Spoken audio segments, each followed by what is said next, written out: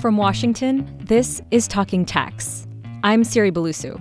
I'm Amanda Iacone. This week, we dive into the rule in the Internal Revenue Code that could give Democrats the key to President Donald Trump's tax returns. The IRS is very, very aware of the need to protect the confidentiality of the returns and return information of Americans.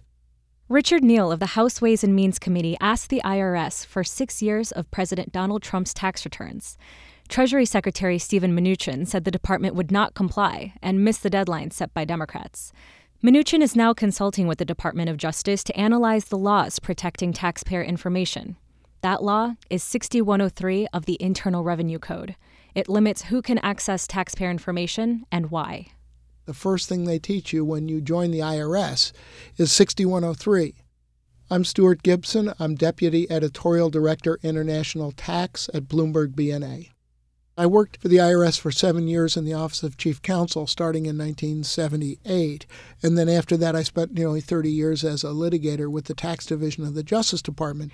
I wonder if we can back up and talk a little bit more generically about what 6103 is and what it was original purpose was. Well, the purpose is to make sure that when people file their tax returns, they know that the government isn't going to go blabbing the personal information and their private financial information outside legitimate uses that the government needs the information for.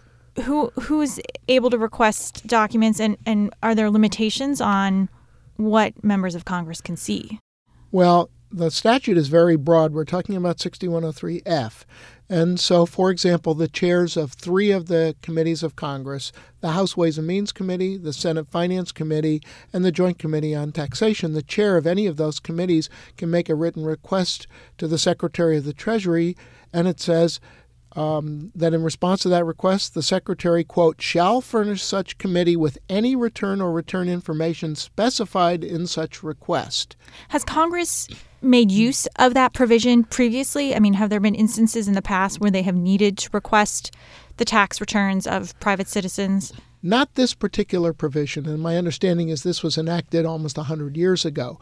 There are other provisions in the code that require automatic disclosure of information to the tax writing committees of Congress, for example, on cabinet nominees and other presidential appointees that require Senate confirmation. Oh, that's interesting. So there are other appointed positions within the government. Some of those folks do have to turn over their tax returns as due course of the nomination process. Well, it's not that they have to turn them over. It's that the Secretary of the Treasury, through his delegate, the Commissioner of Internal Revenue, would have to turn that information over as part of the congressional vetting process.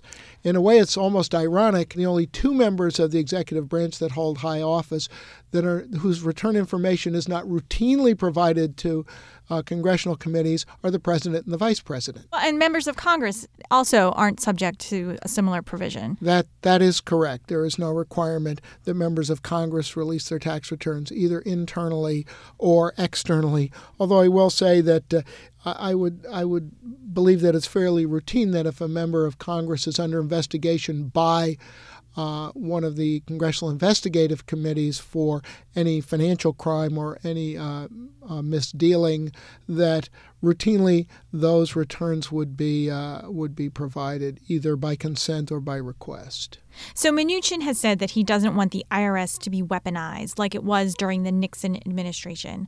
Connect the dots for us. What is the connection between 6103, the taxpayer confidentiality rule, and what was happening during Watergate? Nixon abused the IRS. Yeah, if you read your history, you will see that Nixon had an enemies list, and he sicked the IRS on his enemies. I know special agents who worked in Los Angeles at the time Nixon was president.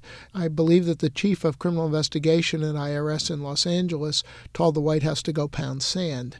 But that wasn't the case with every criminal investigator at the IRS in the late 60s and early 70s when Nixon was president.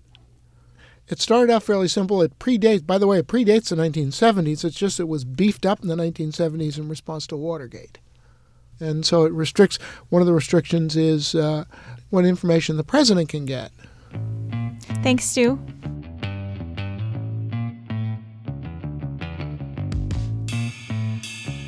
In other news this week, the French government is trying to pass a law next week that would expand tax breaks for individuals who donate to the rebuilding of the Notre Dame Cathedral in Paris.